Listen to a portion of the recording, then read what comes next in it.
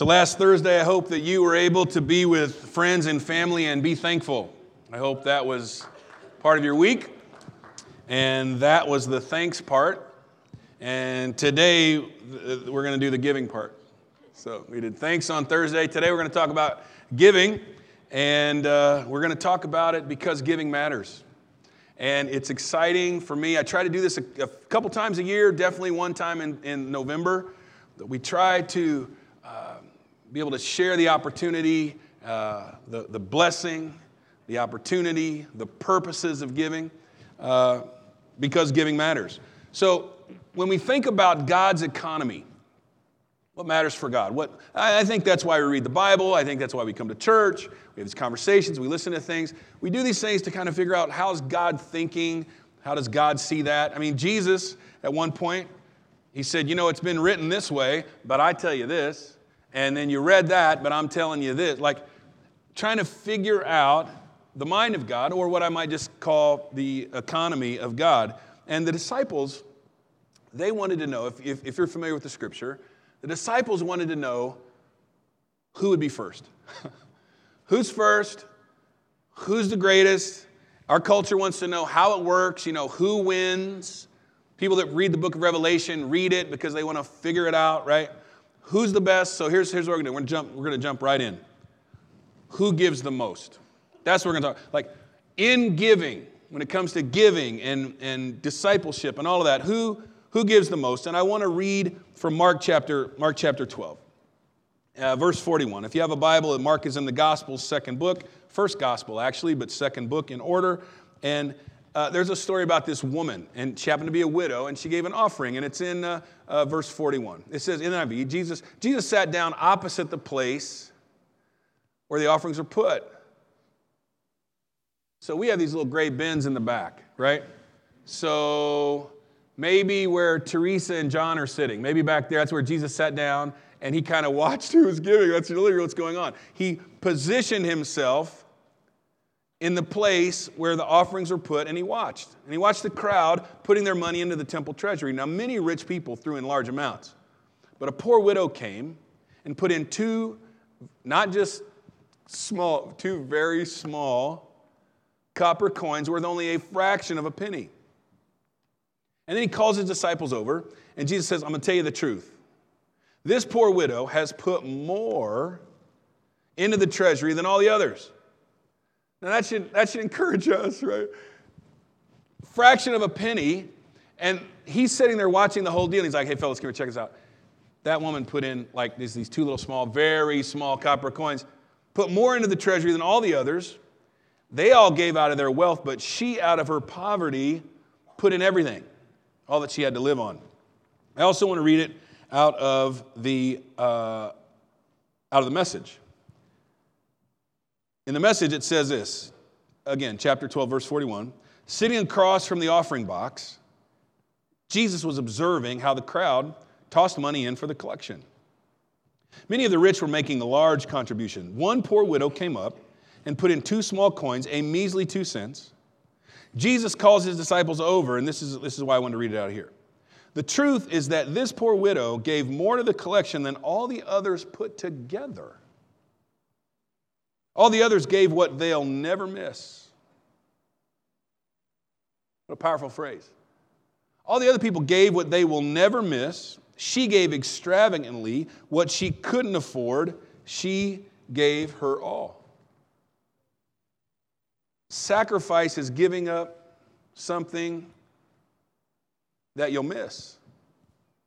Not sacrifice is giving up something that you'll never miss. Years ago, our godson was 8 years old. And he came to us, and he set the carpet on fire or some kind of something. I don't know, he did some kind of thing like that. That's true story. And we're trying to discipline, punishment, consequence, something, And he sat there, I'll never forget, he sat on the couch, he looked up at me, he called me Brother Smith, he goes, Brother Smith, he's 8. You could take away my videos. I'm like, Leon, that is an excellent idea.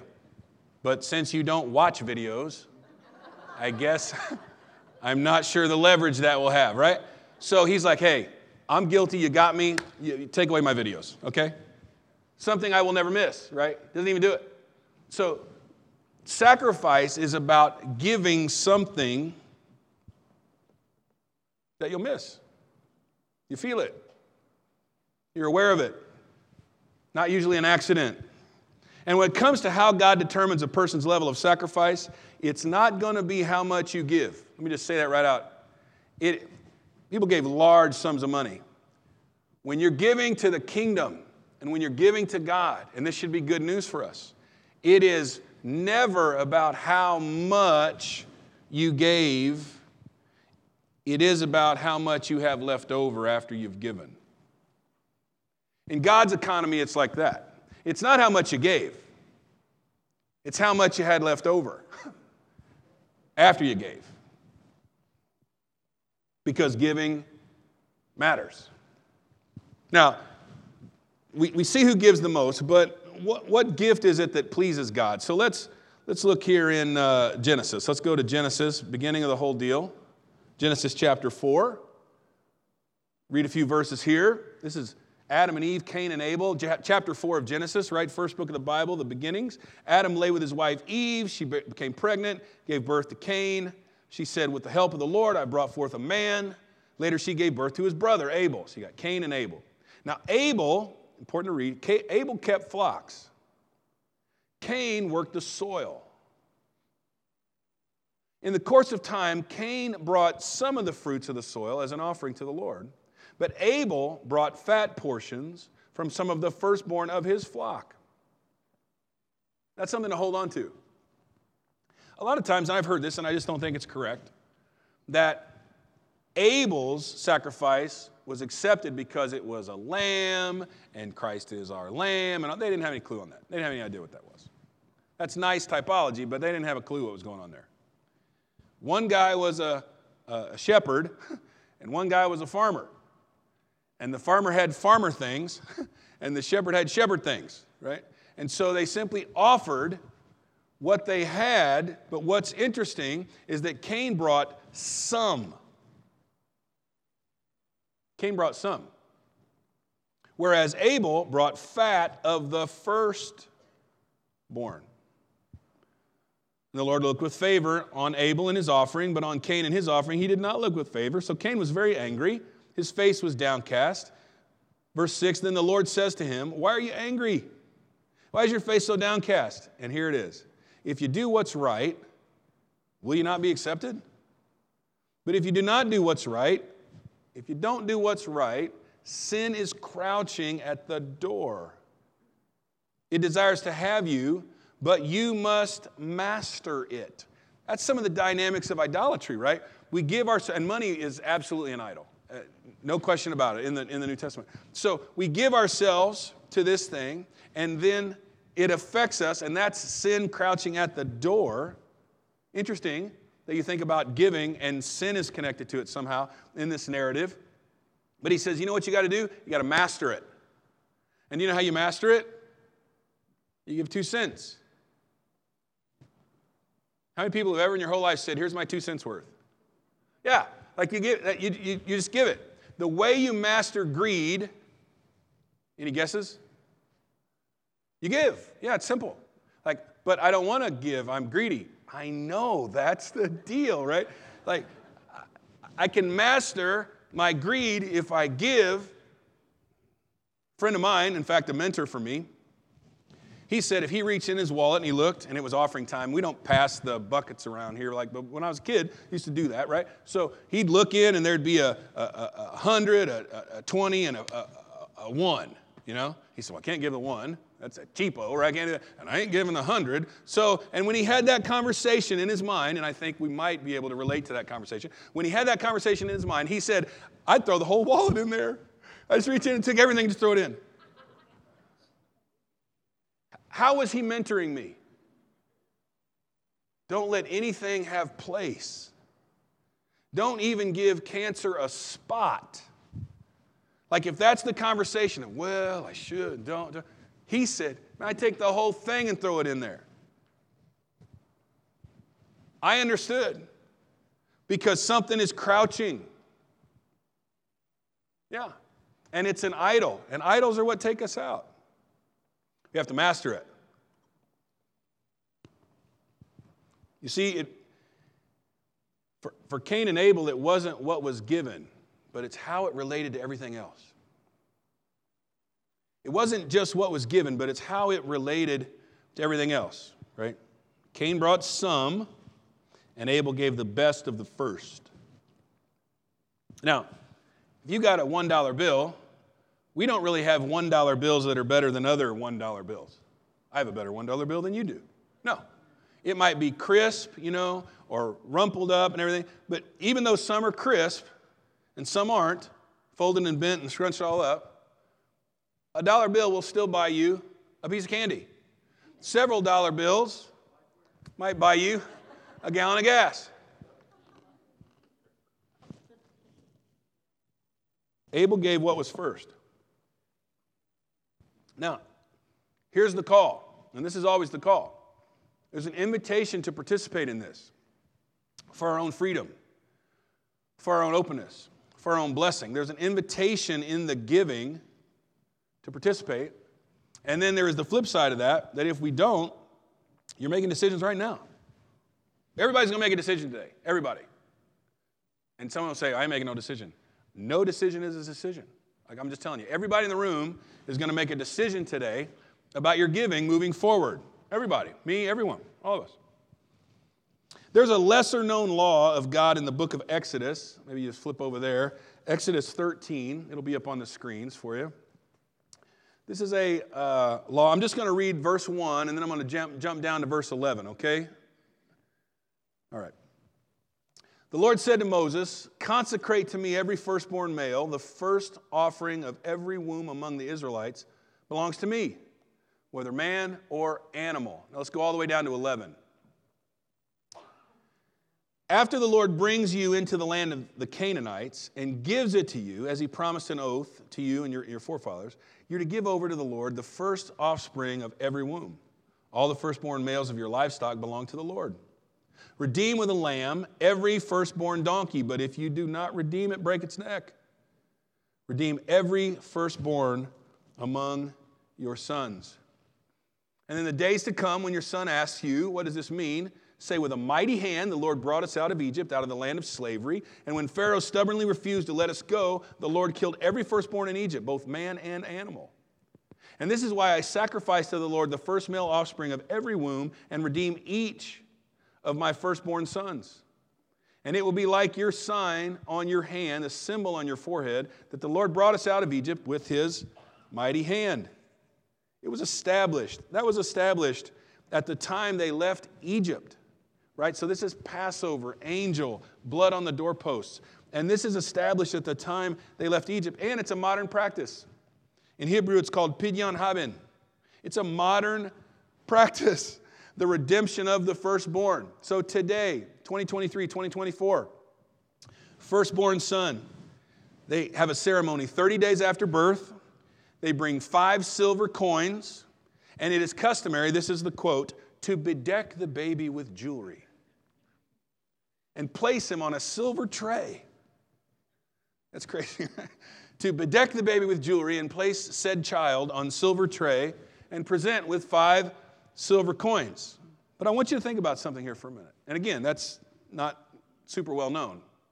Not everyone would have passed that quiz, right, had we had that quiz this morning about the redemption of the firstborn. However, this isn't about the oddities of the Jewish people, but it is about the mindset of the Jewish God. It's not about the oddities of the Jewish people. My, how bizarre that they would put jewelry all over the kid, put him on a silver platter and present it. No. It's about the mindset of the Jewish God. The firstborn son wasn't better. He was simply a representation of and for every other child. Because you know the truth? They all belong to God. They all belong to God. As an adoptive parent, that is right here for me. I mean, you're like, as an adoptive parent, that is right here for me. I am the steward of children. God gave me the grace and the kindness and the blessing to steward children. And my prayer is, they are not mine, they are yours. Right?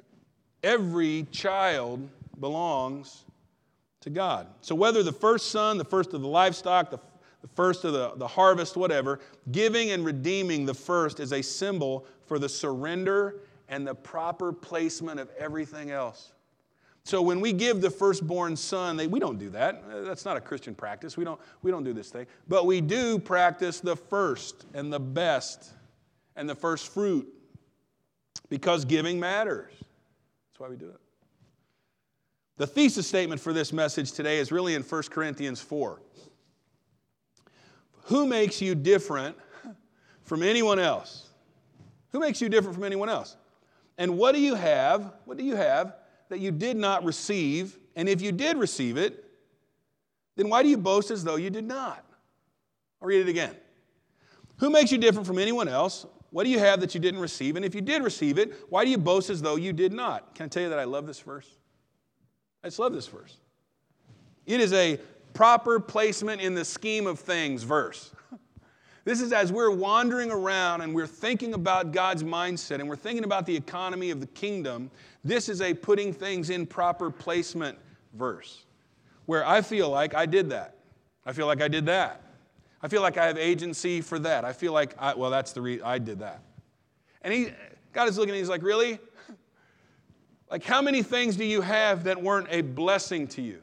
How many things do you have that weren't given to you? Now, if you'd like to come after this, it's in the Scripture, right? It's in the Scripture. So it's wise for us to recognize that we may not understand it. It's wise to recognize that we may not have a place for it. But it is also wise to recognize that it is in the Scripture and we should probably give it a little thought. We should probably have some place on the shelf to ask, what is a Scripture like this trying to do for me? Because God is not about tightening the screws, beating you down, or oppressing you. He is about life and life to the full.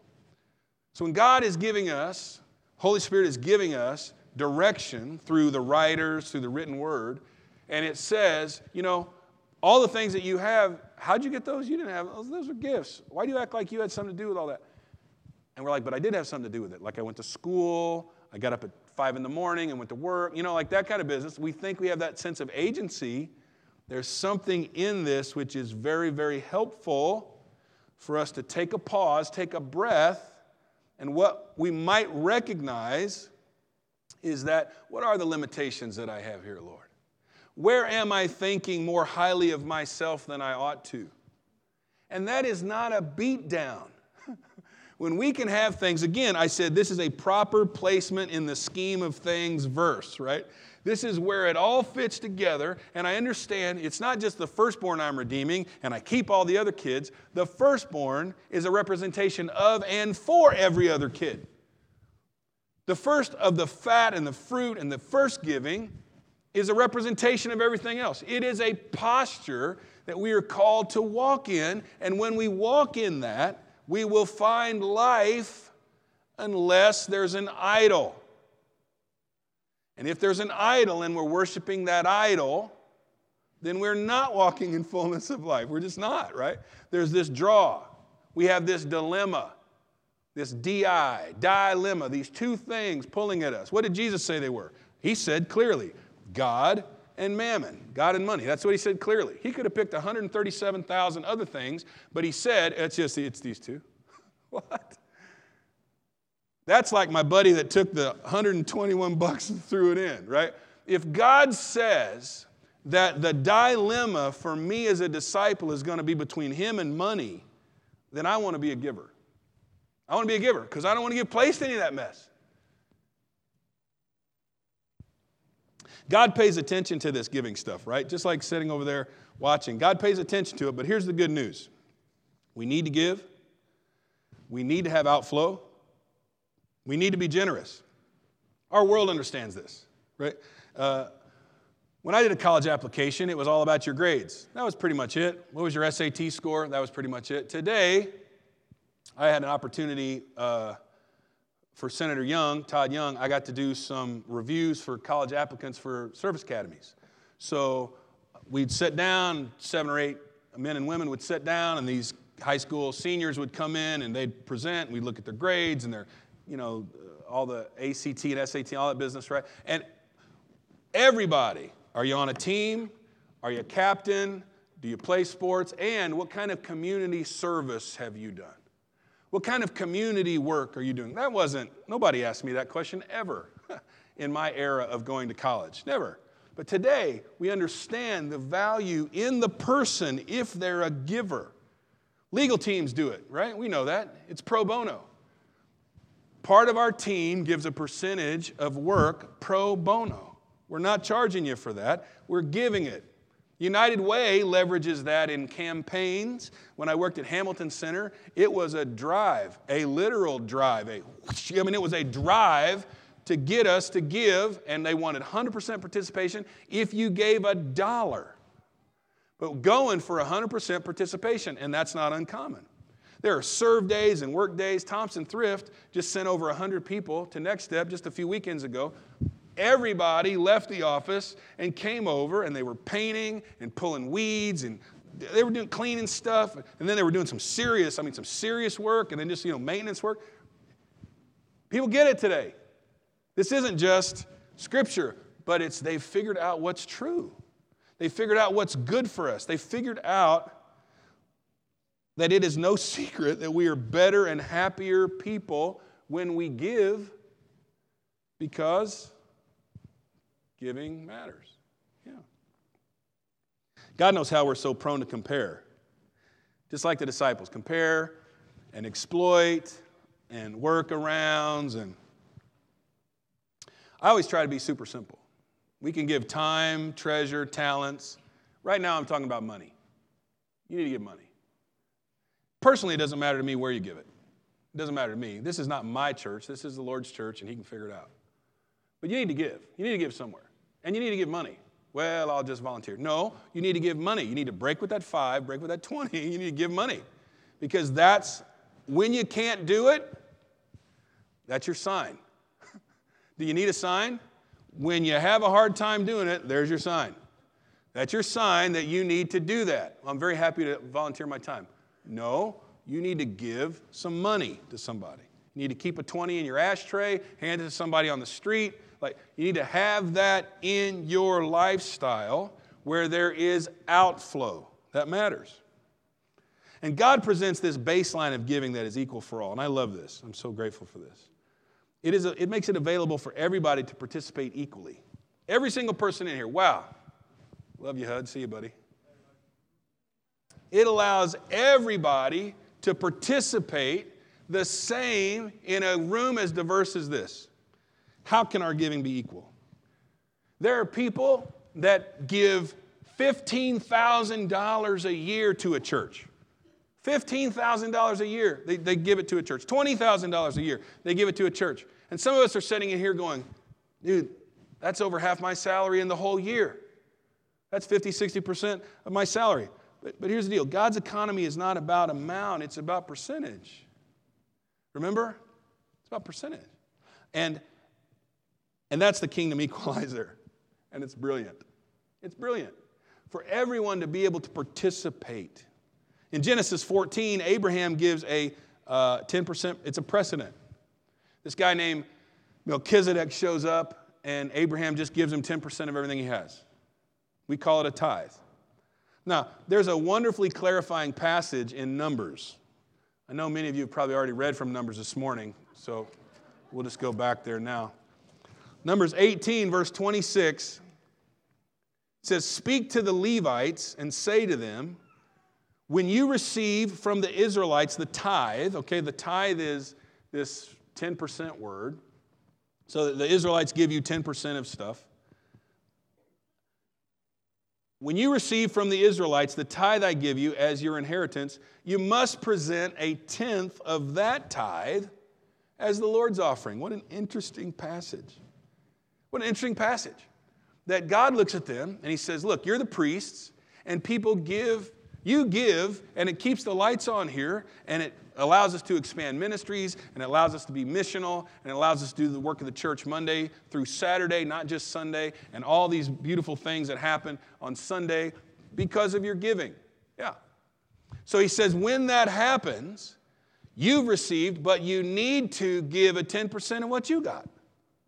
That's how important that is. Even the Levites do. Of the 10% you get, you give 10%. Now, we do that at Christ's Way. Some of you know that. We do that here. So if you give $100 and it's not designated to like students or worship or mission or something, you just give $100. $10 of that $100, 10% of that money goes into an account. We call it the mission account, and it's purely for outflow. Purely outflow. If someone needs tires, we have the money. If someone needs a month, electricity, it's a tough time, tough moment, you got it. If someone needs gas in their car, got it. That's right. It's, I don't know, $50,000 in there maybe, currently right now. $50,000 in there. That means of $500,000 given over the last several years, right? $50,000 is in there. And it's for people in this church that need help or people that come and need help. It's right there. We received a tithe and we tithe that. I told that to Dana several months ago, and she said, they're going to do it. Like Next Step does that.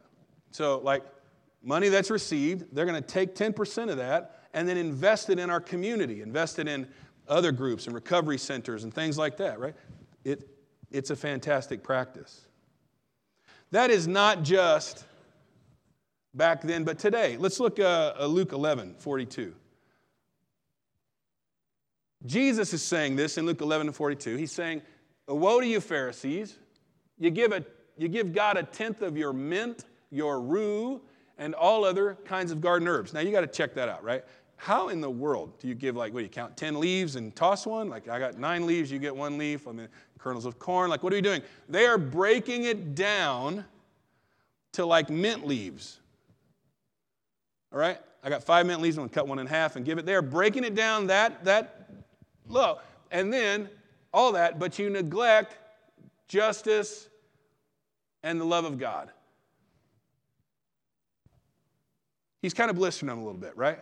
You're paying tithe of all this stuff. You're so meticulous about it, totally bookkeeping, totally keeping the law, and then love and justice you just blow off.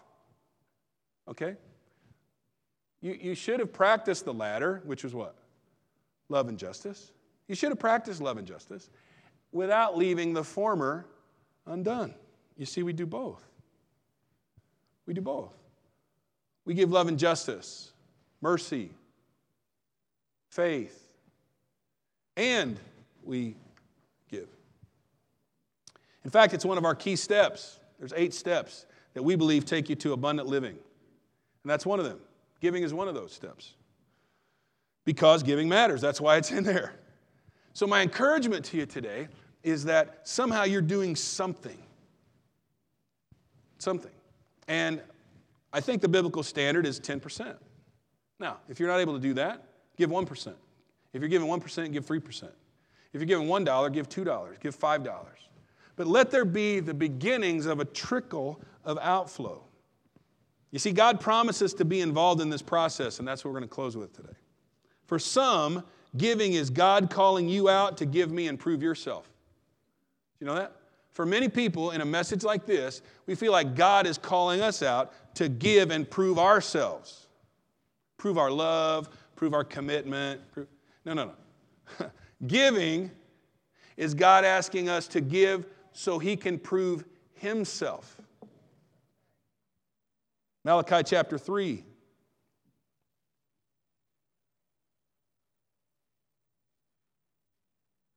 Bring the whole tithe into the storehouse that there may be food in the house. Okay? Look at what the Lord says. Test me in this. See if I won't throw open the floodgates of heaven. Pour out so much blessing that there won't even be room enough to store it. So that's the encouragement. That's the encouragement. God sees it. We're all able to participate. It is the foundation of the beginnings of abundant living. And I think what we need to do is ask, like, what is it that I should do today? What is it that would be a step toward this promise? The promise that if it's a thing where you're like, I ought to be able to just tell you and you do it, you're like, oh, that's fantastic. It's in the Bible, I'm in. For some reason, that's not always the case. So the Lord even understands this. And he says, look, just try me. Just test me. I mean, we're in this season of Thanksgiving. And we just did these shoe boxes. That was outflow. That was giving. People give and serve and love each other and easily pull a 20 out of your pocket, easily pull money out of your pocket, hand it to someone. Like we give. My encouragement, I try to do this a time or two every year. My encouragement is to step into that space and let the Lord open that up for you. So before I ask, what do you want to do? Maybe I should ask, what do you want to have? Do you want to have life to the full? Do you want to have life that is abundant? Well, then what you have to do is cultivate this lifestyle of giving. So sometimes our goals are they're just too big too soon. That's not what this is. I mean, if you can do it, do it. But the idea is that the Lord is involved, and in God's economy it matters. And I would love to invite you. And again, it doesn't have to be here. I would love to think that you would give here, you would value what's happening. Ministry expands and we help people. I tell folks in companies that I lead or places that deal with giving and fundraising, I'm like, the size of the ship determines the number of people that can be saved. And money determines the size of the ship. So we try to work in those things. Let me read something to you. Arnick, you can come on up. Let me read something to you out of 2 Corinthians. I'm reading out of the Message. He says, remember, a stingy planter gets a stingy crop. That's Cain, right? Cain gave a little bit. And let me pass here for a second. This isn't about your conscience. This isn't about your conscience. Right? This isn't about I'll give to get somebody off my back. That's not this at all. This is the benefit and the blessing of being invested in being a part of something bigger than ourselves and being a part of something that God is doing. A stingy planter gets a stingy crop. A lavish planter gets a lavish crop. And when we read stuff like this, you're like, well, which one would you like to be? Do you want a stingy crop? Well, no, nobody wants a stingy crop. I want each of you to take plenty of time to think it over. I love this part. This is why I'm closing with this. This will be the Lord giving you the close, okay? I want each of you to take plenty of time to think it over. Make up your own mind what you'll give. That will protect you against sob stories and arm twisting. God loves it when the giver delights in giving. That's the whole point of the deal, right? The joy of giving. God can pour on the blessings in astonishing ways so that you're ready for anything and everything, more than just ready to do what needs to be done. As one psalmist put it, he throws caution to the winds, giving to the needy in reckless abandon. Isn't that fantastic? Because I know somebody is in here, and I've been in that place too, where you're like, I would love to give, except I don't have anything to give. I am too needy right now. It says he gives to the needy in reckless abandon. His right living, right giving ways never run out, never wear out. This most generous God who gives seed to the farmer that becomes bread for your meals is more than extravagant with you. He gives you something you can then what? He gives you something you can then give away. That's the idea, right? Blessed to be a blessing because giving matters. Which grows into full-formed lives, robust in God, wealthy in every way, so that you can be generous in every way, producing with us great praise in God. I want to hit you with these words, and then we're going to sing this song. He gives you something you can then give away, which grows into full-formed lives. That's what giving does. Full-formed lives. Robust in God. Wealthy in every way. This isn't just tit-for-tat transactions. I gave a 20, I get a 40. That's not how it's ever worked for me. I've had money come in when I've given, and there have been huge checks come into our family when we were like, good, because we needed groceries. I've had people walk up and I can tell you God-giving miracle stories for another hour and not repeat myself from 30 years of practice. So that you can be generous in every way, producing with us great praise to God. Now, ready to sing? Ready to sing about His goodness? You ready to play? Come on, let's sing.